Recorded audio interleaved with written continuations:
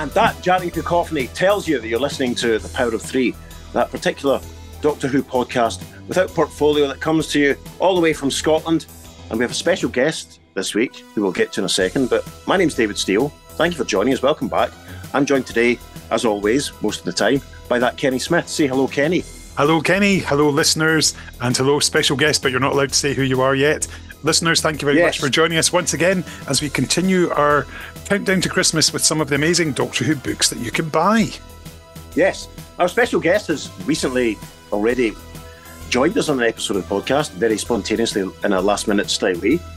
So it gives me great pleasure to sit on bath taps and to welcome back the one and only Will Brooks. Hey, thank you. I can't have embarrassed myself too bad the other week. You definitely didn't. And thank you for clarifying your meat colour as well. Always good to know. Yeah, very much so. Now, William, you've had a Kickstarter going on, haven't you? I have, yeah. I did a Kickstarter.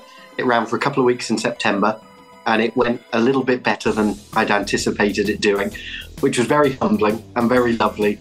And I'm still dreading the poor woman in the post office when I have to start taking books into her, because she already dislikes me. I can tell. I walk in, I see the look in her eyes. But yeah, it was lovely. I collected together for 5 years. I did the covers for Titan Comics on Doctor Who, Torchwood, Sherlock, basically anything BBC that Titan did, I did a cover on it for a period of about 5 years. I did about 170 covers, and they're all sat on old hard drives, and the old hard drives are starting to fail. So earlier this year I thought, right, I'm going to put them all together, print them out so I've got a copy. So when those hard drives fail, at least I can look back and go, oh, I did these, you know. And a friend of mine said, oh, well, if you're doing it, I'll have a copy, because I'd quite like that. And the more I thought about it, the more I thought, well, a couple of other people might want a copy. So yeah, I put it on Kickstarter, and it's all of my Doctor Who covers, all the Torchwood, all the Sherlock, a couple of other sort of oddities, all together in one book, presented without the logos and the text and the barcodes, just the artwork and a little bit of, you know, extra behind the scenes stuff as well. Awesome. Now, I have to say, when the comics were being published, and it's a while now since Titan would do it. We're doing them as quite as regular as it used to be. There was a period when there was a regular 10th Doctor, a regular 11th Doctor, a 12th Doctor book. There was a 4th Doctor mini-series. There was a 3rd Doctor series. There was a 7th Doctor series that Andrew Carter put. There was loads. And the thing that I always used to find when I went into, you know, my local Forbidden Planet on a Thursday night to pick up the new stuff was that if there was a new Doctor Who title out that week, 9 times out of 10, by the time I got in on a Thursday evening, all of the Will Brooks covers had gone. Now, it was my understanding. That's what I like. Yeah, it was my. And I remember telling you this a lot of this at the time when it was happening. I remember on a couple of occasions messaging you when I'd actually been able to get one of your covers. You know, yeah. One of the kids who worked in the shop had told me that they had mail order standing orders to deal with, and they had regular store standing orders, and what was left from shelves. And your titles were always the one that were sort of requested for mail order or for in-store standing orders, so they were always popular. Why do you think it was that your photo montage stylings were more popular with, say, some of the artwork covers? And when I say artwork, I mean traditionally illustrated, you know, with pen and ink or painted. Why do you think your covers were more popular? I have no idea. There's no accounting for taste, is there? No, I think sometimes it helps that not all of the artists on the covers were fans.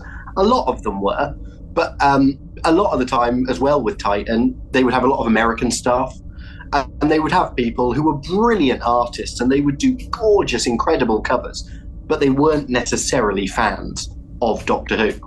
And so their covers are beautiful, but it's sometimes perhaps lacking that little something. Whereas I think because I am, for my sins, a card-carrying Doctor Who fan, I think you can look at my covers and you can tell they're done by someone who loves Doctor Who. Usually because they're stuffed with like ridiculous Easter eggs and things. But yeah, I like to think that there's that connection of you can see this is someone who loves what they're doing. I think that's true, because I'm not going to name names. I'm not meaning to disparage anyone else. There was a few other people that worked for them that also did the photo montage covers, and they were never quite as good. I remember. Can I be so indiscreet as to mention one particular series?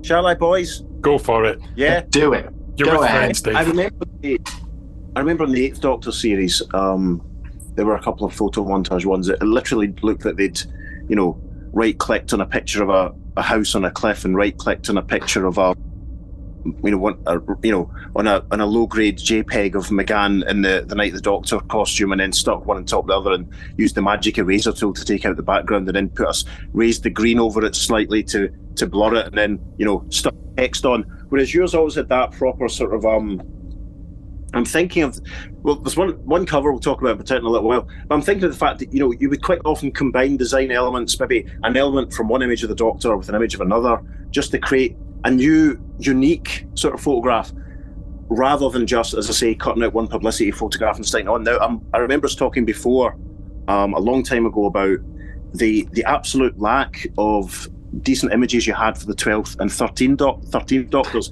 Now, you quite often had to resort to quite extreme circumstance, sort of technique, shall we say, to generate images for them. Could you tell us a bit about that? Yeah, it was. So when they get a new Doctor in, it's always a bit of a nightmare getting photos, because nothing has been approved yet, and naturally they're very, very secretive in the run-up to a new Doctor coming out. So the best example was when Jodie Whittaker was taking over, and we were going to do a run of Jodie comics, but we were launching with a one-off that would come out about a month before her first episode was on telly. And so we went to the BBC and we said, look, can we please have a couple of photos of Jodie that I can use on the cover? And the BBC came back, and I think they offered us 2 or 3 different photos, and we picked the one we wanted. And then I made the cover, all went through to approvals. And this would have been May of 2018. So at this point, you're still 5 or 6 months away from her starting on telly. So everything is, you've signed NDAs, you're contracted up to the hilt. And so I did all the cover, and it went off to approval. And the BBC came back and they said, the only problem is this is going on to shop shelves before her first episode, and we don't want pictures of her in her costume out before her first episode is broadcast. And so I ended up doing a different cover, which was her in Peter Capaldi's costume, and it's all tattered and ripped, and it's sort of the regeneration. And that went off to approval. And then it came back, well, actually, we're not 100% sure that we can put Jodie on a cover because she hasn't started until.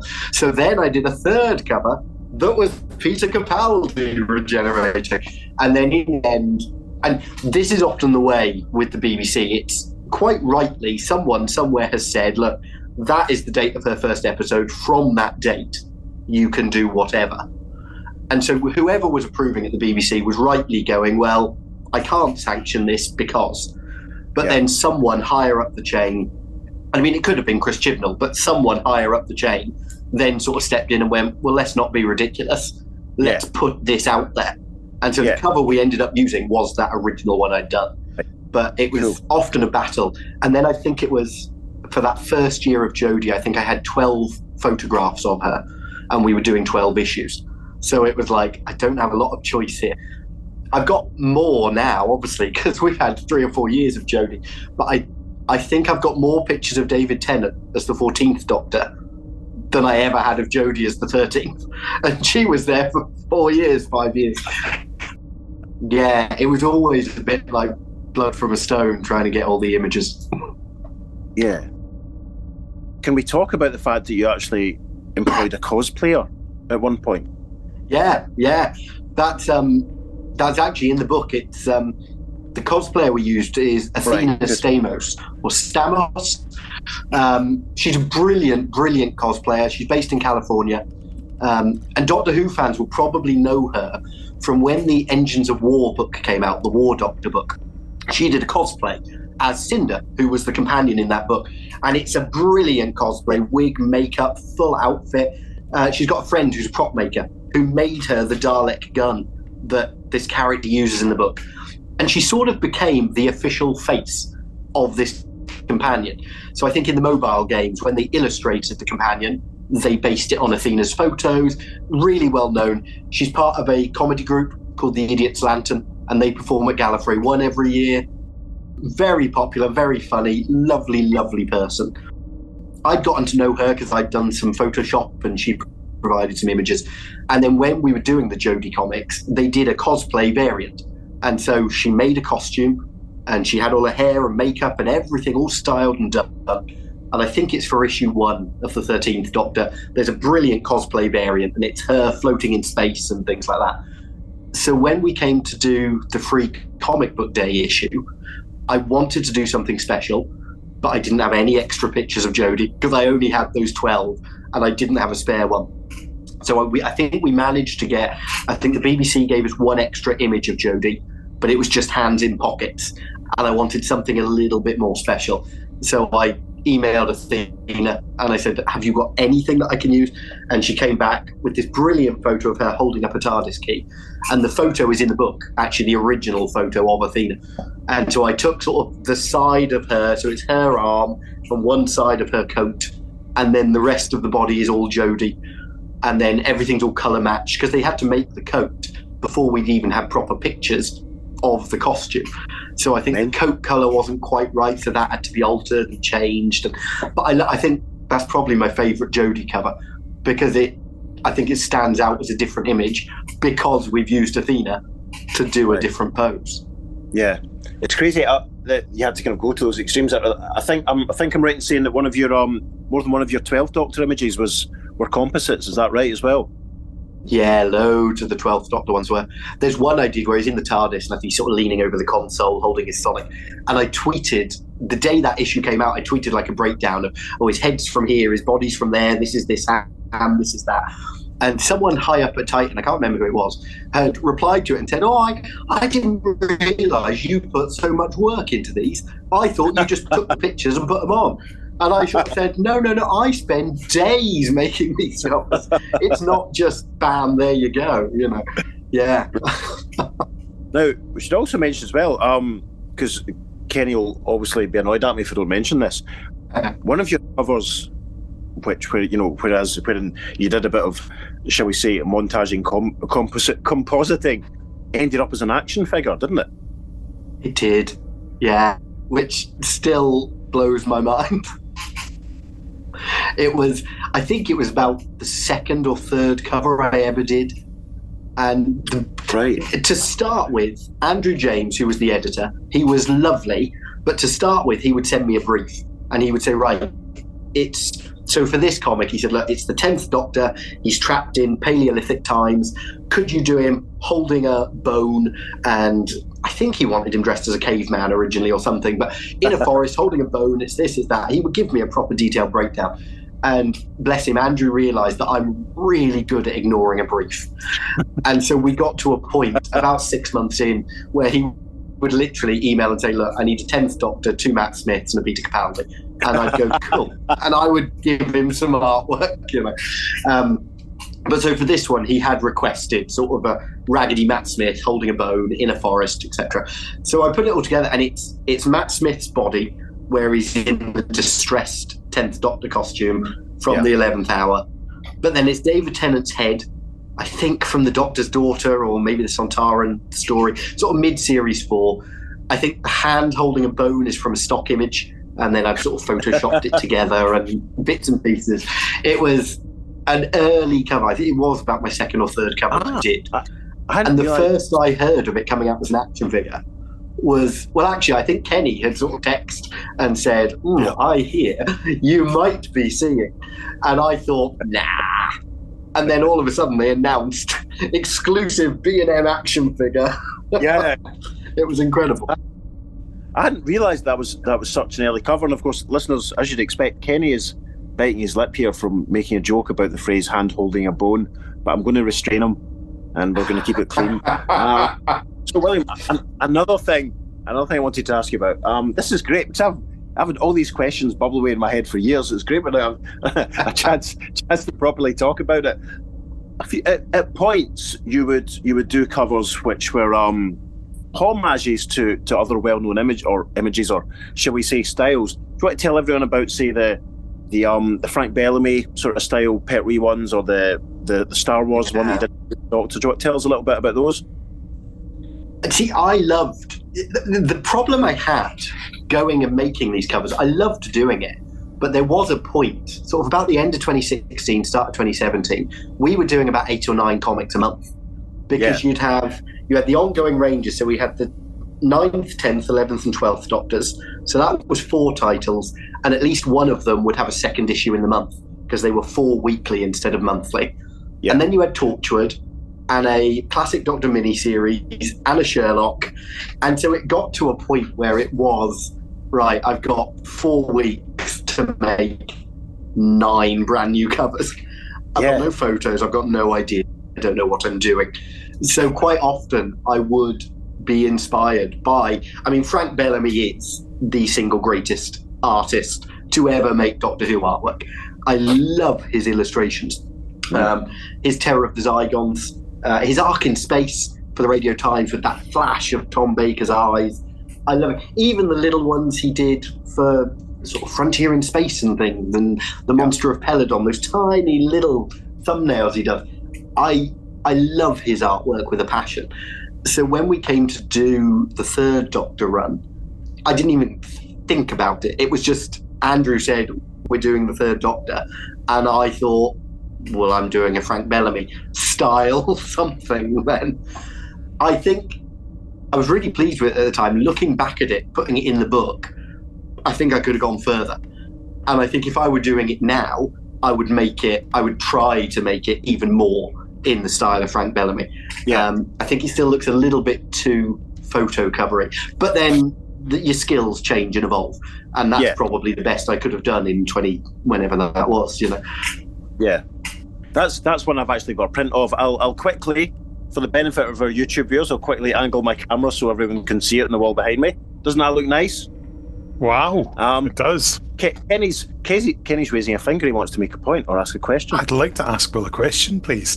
I love when Titan did the special event comics and brought together multiple Doctors, but I would imagine that in some ways that's heaven and hell for you, thinking, we're going to, that one that Dave's holding up there, the YouTube viewers can see, with Jodie with the 3D glasses on and David Tennant over her shoulder going, what?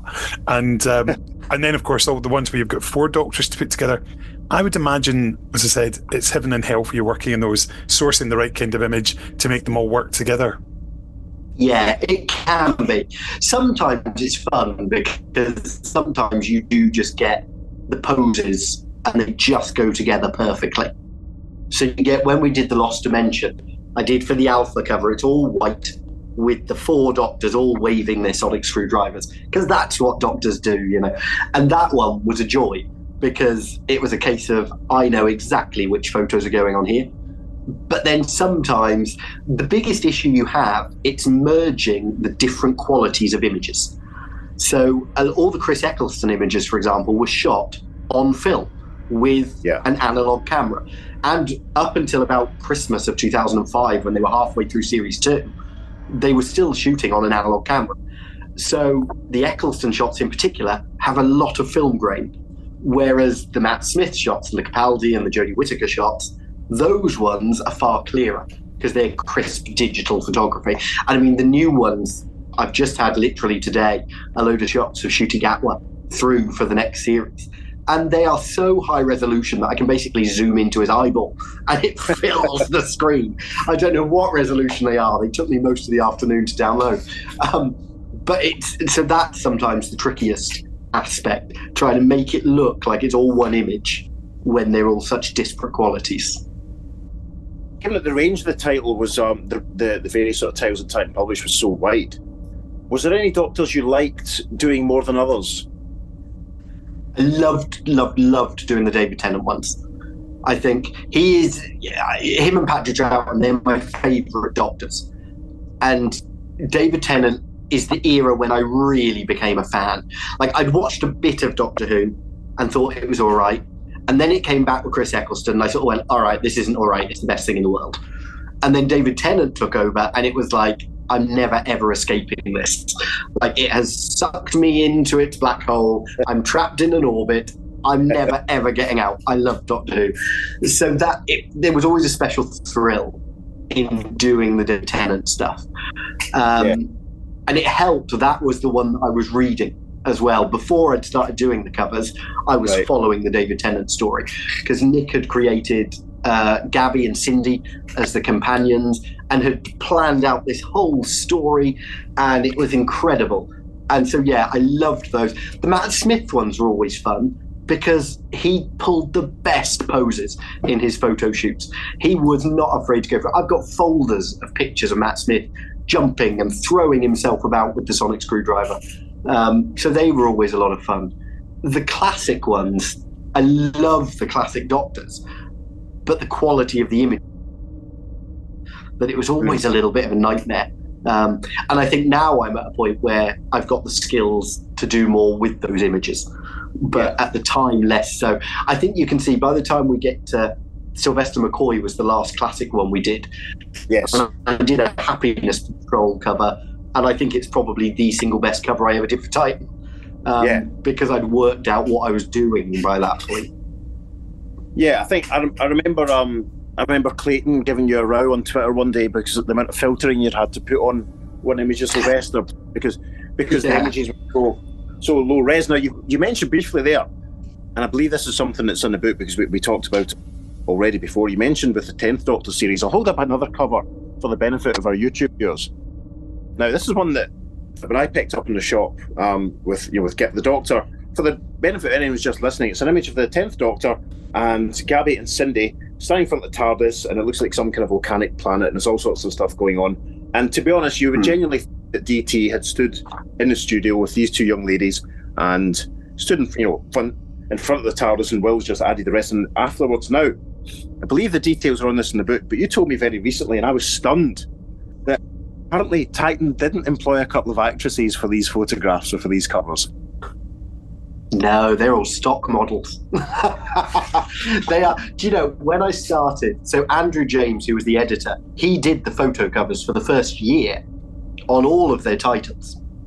And he had been putting them together, and companions had appeared on a couple of covers. So you had Cindy had been on some of the 10th Doctor covers, Alice had been on some of the 11th Doctor covers. And so when I started, I said to him, can I have all the photos for the companions? Because I assumed that they had got someone in. I mean, I assumed that they'd got like Sarah in marketing or something to stand against a white wall and take some pictures. But and Andrew came back and he said, no, I found them on like a stock image website. And it was like, and then when I looked, I think both Cindy and Alice had appeared twice, and in both occasions it had been different actresses, but I hadn't clocked. So I decided, I thought, right, I'm going to standardise this. If I'm in charge of these photo covers, I'm casting these companions. So I picked the Alice I used and the Cindy were both actresses that had appeared on earlier covers, but I picked the one that I thought looked most like the companion, and then that was the one I used going forward. And then when Cindy joined, she was introduced in the first year of the 10th Doctor comics, but didn't sort of join as companion till year 2. So by then I was doing it. And so I went out and I found a model, and I pitched the model to Titan. I said, this is the person I want to use for Cindy. Is that okay? And they came back and they said, yeah, that's fine. I think they just sent it on to Nick, who wrote the 10th Doctor comics, and said, what do you think? Is this okay? And Nick came back. He was always really supportive and said, yeah. And so, she appears 2 or 3 times on there as well. Interesting. It's one actual sort of tragedy of the Titan series sort of finishing. I for my sins, I only dipped in occasionally. I didn't read them very regularly. But I remember there's one story arc where one of the 10th Doctor companions was sort of lost, but then she was rescued by the 12th Doctor, and as far as I know, they never really picked up on that, which is a shame. It was that gets talked about in the book. Yeah, all right, good. There was a point around that time when everything sort of fell apart, maybe a bit drastic, but everything wrapped up, and there was a plan to get ready and gear up for year 4. And because the Titan line was always plagued with delays, it was always, if they said a comic was out first week of July, it would actually hit the shops middle of August. There was always delays, and it was something that got talked about quite a lot by the fandom, and it was sort of a well-known thing of, well, they can't hit the release dates. And Titan were always mortified because it wasn't for want of trying, because everyone at Titan worked their asses off to try and make this work, you know. So we'd wrapped up all the titles, and it ended on that great cliffhanger of the 10th Doctor's companion is thrown into the vortex, lost, the TARDIS materializes to rescue her, and it's Peter Capaldi. And that's kind of your big cliffhanger of year 3. Yeah. And so Titan said to me, right, we're going to get ahead of ourselves for year 4. So they commissioned, we were going to drop the 12th Doctor comic because he was no longer the current Doctor, and it was the weakest selling of the lot. So that was going to end, but the 10th and 11th Doctors were going to carry on. And so they commissioned 4 10th Doctor covers and 4 11th Doctor covers, and I made them and I delivered them and they were approved and I was paid for them. And then those Rangers were cancelled. And so those covers never got used. They're all in the book, and I talk a little bit about the whys and wherefores. But then, because they got cancelled, Titan decided they'd do a 4-part mini-series, which would be a 10th and 12th Doctor crossover, resolving all that cliffhanger. And Nick had written it, and it was brilliant. And I've spoken to Nick for the book. And so he gives a little bit of detail. He doesn't give the whole story, because we're still hopeful that one day that story will be told. But he does give a little bit of detail about his sort of what we had planned, his sort of where it was going. Yeah, that's quite nice. Now, is that the one I'm right in thinking that you sent me the cover you'd done a long time ago, which was the homage to the famous cover of issue 123 of The Flash, which has one Flash and another side, one Flash and another, and they're both rushing to rescue the same person. But you did a sort of cover with the 10th and 12th Doctors. Is that the one we're thinking of? Yeah. That's the one, yeah. Complete with the little text balloons of, Doctor, help me, I'm coming, I'm coming. You know, yeah. And there's also, I think it's in the book, but I think it might only be a thumbnail, because I think I only had a lot of the sort of rough versions in the book are literally, I went back through all my emails with Andrew for 5 years, and I pulled out any images I could find. And we did want to do, when Bill joined the comics with the 12th Doctor, I mocked up a cover that was I couldn't tell you which issue of Batman it was, 39, something like that. The introduction of Robin. Yes, Detective Comics 38, and I think that's in the book. The 12th Doctor holding the big drum and Bill bursting through it, introducing the find of 2017. But yeah, we did. I don't think that one got approved, so we didn't do it. But yeah, I loved doing that kind of thing, because it's a chance to be silly. I love comics, so why not? You know. Yeah, I mean, exactly, because you can't just appeal to Doctor Who fans. You've got to appeal to comic readers as well. I mean, listeners, I often mention that the Earth 2 podcast, Kenny has appeared on, I think, how many episodes have you? What, 6? It might be 5 or 6 episodes this year. 5, I think. Giving voice to characters, Doctor Midnight and the Flash, and one of the Mr. Who's. A long time ago. I always thought it was the Earth 1 Kenny who had appeared on there. Oh, that's a point. There's a multiverse of listeners. Imagine. When we did Flash 123 a couple of years ago now, William was nice enough to let me post his homage featuring the 12 Doctors on our Facebook page. So if that doesn't encourage you to go scurrying back onto the Earth 2 podcast Facebook page, I don't know what will. So William, we mentioned earlier on there some of the classic Doctors that you did series for. I mean, was there any character or monsters that you wanted from the series history, I mean, that you wanted to use but never got the chance to? We came really close to doing the Daleks. And there is in the book a rough cover. Yeah, we were going to do, for one of the big crossover events, I got an email from Andrew. I think I'd emailed and said, do you need any more this month? Because I think there might have been or something. And he replied and he said, oh, no, I don't. But I think we've got the Daleks hammered out rights-wise to do for the big crossover event. Do you want to start coming up with some ideas? So it was going to be, I used to do a lot of covers where it was like the 4 covers and you put them next to each other and it makes one long image. So I'd roughed out, I mean rough, I mean literally like slap an image here, slap an image there. But I'd roughly sort of worked out, right, this is going to be the rough layout, Dalek here, Doctor there.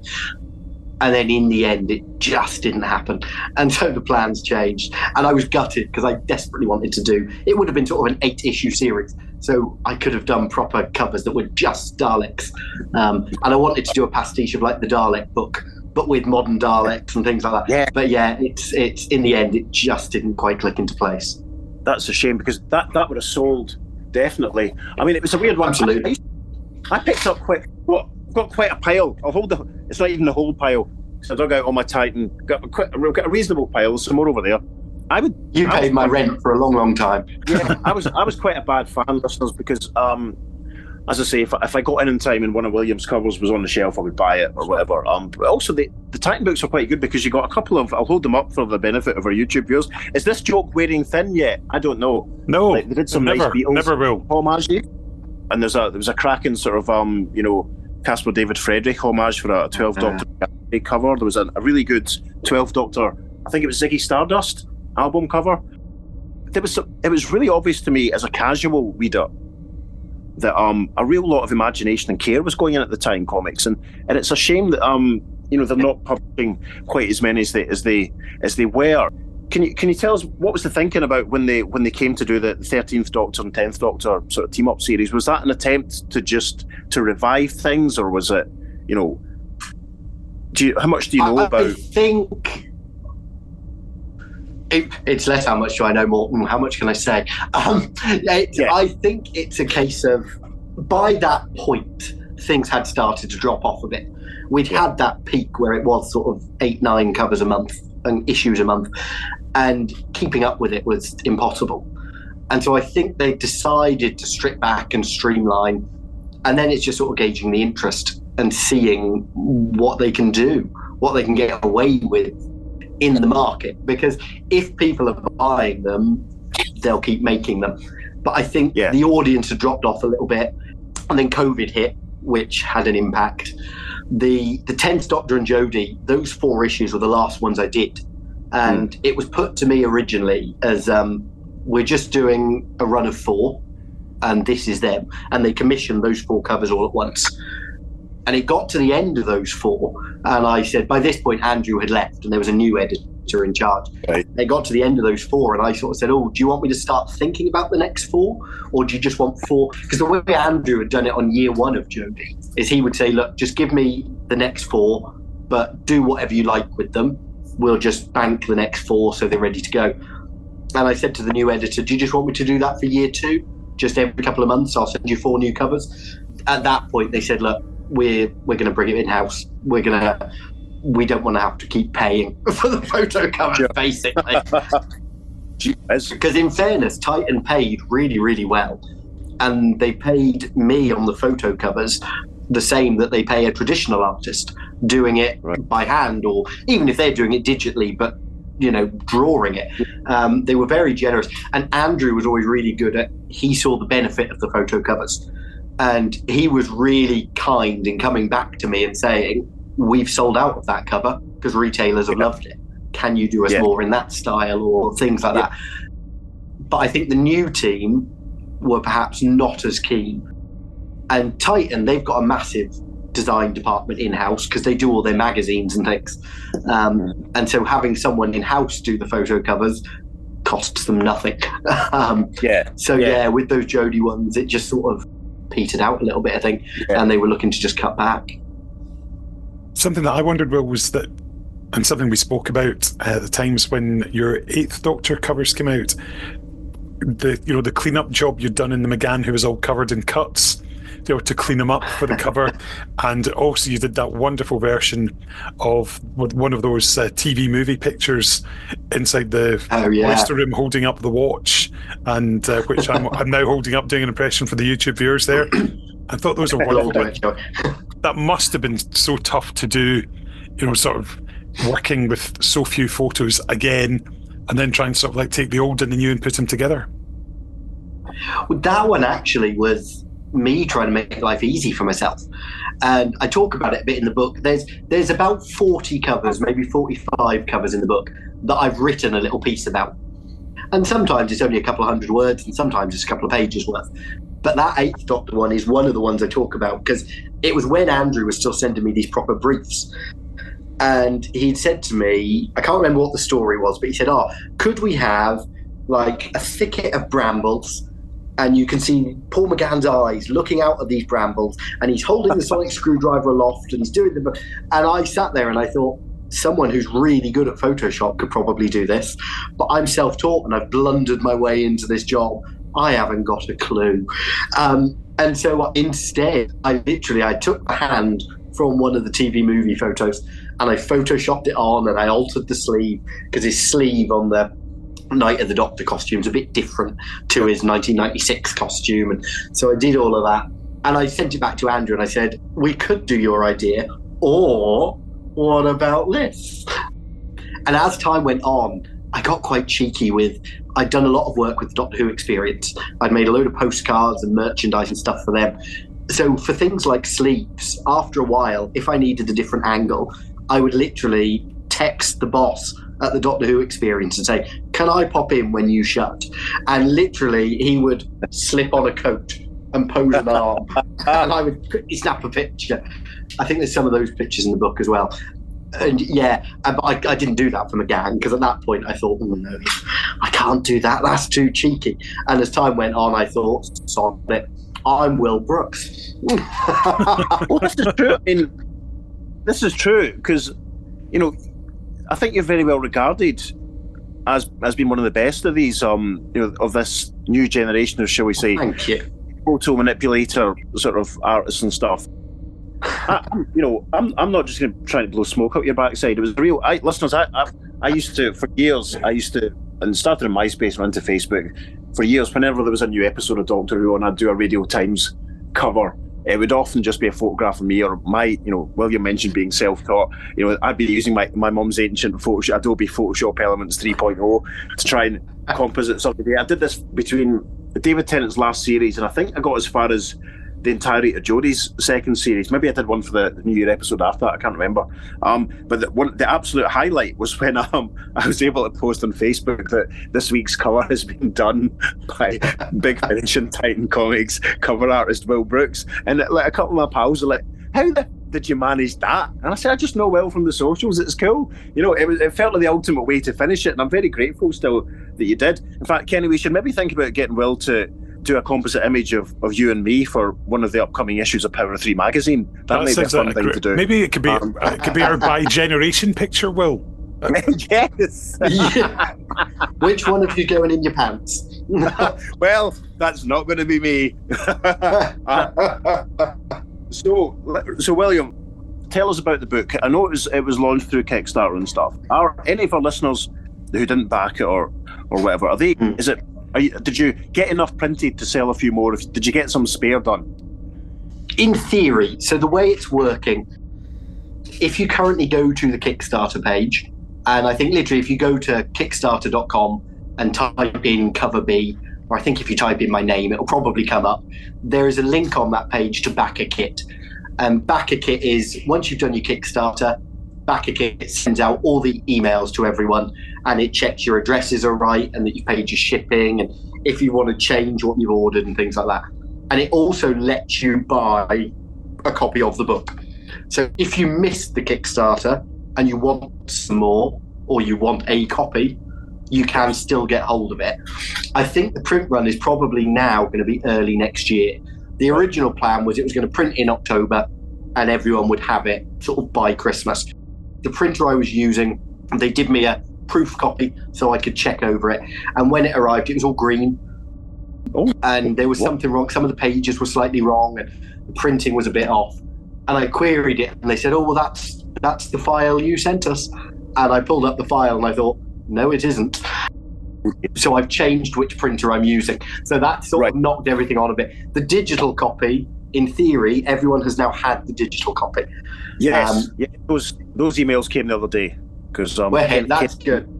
Kenny's been scrolling through his while we've been chatting, haven't you? I have indeed. I've also just done a quick Google under Kickstarter and Will Brooks, and lo and behold, it brings up cover B. So easy to find, listeners and viewers. As you can see, I'm sharing my screen now to show you what the screen looks like, YouTube viewers. I think it's that thing of, you can, if you buy the digital copy, I think you get the download straight away. I think BackerKit send that straight out to you. I don't think I need to click anything. So if you want it straight away to read, you can literally buy the digital copy on there. It will send you a download to a PDF, all sorted. Physical copies, I'll probably keep the orders open maybe until about Christmas, and then we'll close orders off, and the print will be in the new year. I will say I don't think it's getting a reprint. It's a little bit of a grey area because it's all BBC photographs, and I don't own the BBC photographs, but it's my artwork that was made under license. And so we asked the powers that be, and the general consensus was, yes, you can do it, but don't take it too far. So I think we're doing the print run, and I'll probably have a couple of spares in case of emergency. But after Christmas, I think if you haven't got one, you probably won't be able to get one. Yeah. So there you go, listeners. Not to pile the pressure on. we would encourage you. I mean, as I say, like, I'm just looking through the pile of of Will Brooks. I mean, that's the thing you always remember. Yeah, cover B, Will Brooks, and then some of them would say subscription cover and stuff. Did you ever do any? That's the thing. Did you ever do any convention exclusives or particular exclusives for particular comic chains? Because I know that Forbidden Planet. Yeah, I did a couple. Did you ever do anything like that? I did one. In fact, I talk about it in the book as a bit of a mystery. Because for the Tom Baker mini-series, for issue 1, I think I'd already done most of the covers for that series. And then Andrew got in touch. He said, we've got a comic shop in America that really want an exclusive cover for Tom Baker. And they want it to be Tom Baker in his Deerstalker look from Talons of Weng-Chiang with Sarah Jane, either in the TARDIS or in Victorian London, because the story was set in Victorian London. And he said, but the thing is, in order to hit deadlines, we need a cover. Like, he emailed me on a Wednesday, we need it by the end of the week. So I made a cover, and it wasn't my best cover, I'll be honest. But I made a cover, and it went off, and the BBC approved it, and the comic shop approved it, and that was all fine. I was paid for it. It went to Titan. I've got the email where I've sent it to Titan, and they have received it. But I don't think it ever ended up. I can't find any evidence of it online. There's a really good website that was invaluable while I was putting the book together called, I think it's Tony's Trading, and he's got pictures of every cover that Titan ever did for every issue, and that was a godsend because all my covers were across different hard drives. I was looking at his website, I was going, right, I need to find that one, where's that one? And digging out all my hard drives. He hasn't got a copy. I can't find any retailer that has a copy. I checked with Andrew. Andrew kindly wrote the foreword to the book for me. And I checked with him and he said, no, I remember doing it, but I can't remember who it was for or if they did, So I did that one. And for the first issue of Jodie Whittaker, the gimmick on issue 1 was going to be, it's the first female Doctor.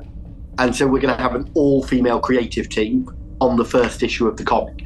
So Jodie Hauser was the writer. I think she wrote all of the comics for Whittaker. Rachel Stott did the art, and Rachel was brilliant. Her artwork is, she still does Star Trek for IDW, and it's gorgeous stuff. I love Rachel's stuff. Yes, so it was those two, and then they were going to do, because Jodie is the 13th Doctor, they were doing 13 covers by 13 women, which was a lovely, lovely idea. And they'd done it, and they were all arranged and previewed and available to order. And then last minute, they were offered a bonus cover where it was an incentive for comic shops. So if a comic shop orders 5 of all 13 covers, you also get 5 of this extra cover. But they didn't have time to get another cover done. So Andrew came to me and he said, look, we're going to have to break our plan. Could you do us a cover quickly? Yeah. And so I quickly did that. And I think on the cover it's listed as local comic shop cover or something like that. But that was sort of an incentive one as well, sort of a ratio cover. Yeah. Interesting. Are you still involved then in doing covers for any of the other licensees? I am, but I'm bound by NDA not to. No, I am. I've got. I think I've got a couple of big finishes still to come out. I'm always doing stuff with Cubicle 7 on the role-playing game.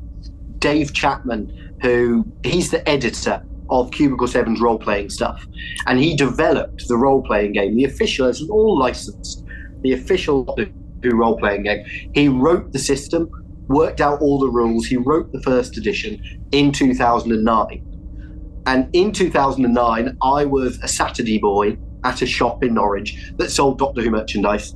And Dave was the assistant manager at this shop. And so he's been doing that for years. And now he works for Cubicle 7. And we've done the second edition of the role-playing game. And very, very kindly, I mean, I've known him now 15, 16 years. But very kindly, he still gets me to come in and do all the artwork. So I do all the covers, all the interior art. I find all the pictures for them, things like that. So that keeps me busy. We do a lot of work with that.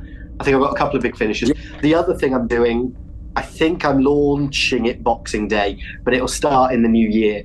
I'm going to do a Patreon for next year, and it's going to be £5 a month. Every Saturday, I'm posting a new bit of classic Doctor Who artwork. Brilliant. And then during the week, I'm watching 3 TV shows that have been on my to-watch list for years, and I'm blogging an episode a week. So I'm doing Blake 7, Robin of Sherwood, and Buffy the Vampire Slayer. So I'm going to do those through the week, and then Doctor Who art on a Saturday. That's going to be, just something a bit fun. It's an excuse to make Doctor Who artwork, basically. Yeah, that'd be good. Will, you mentioned your Patreon there. I've had another idea for something you should put on there.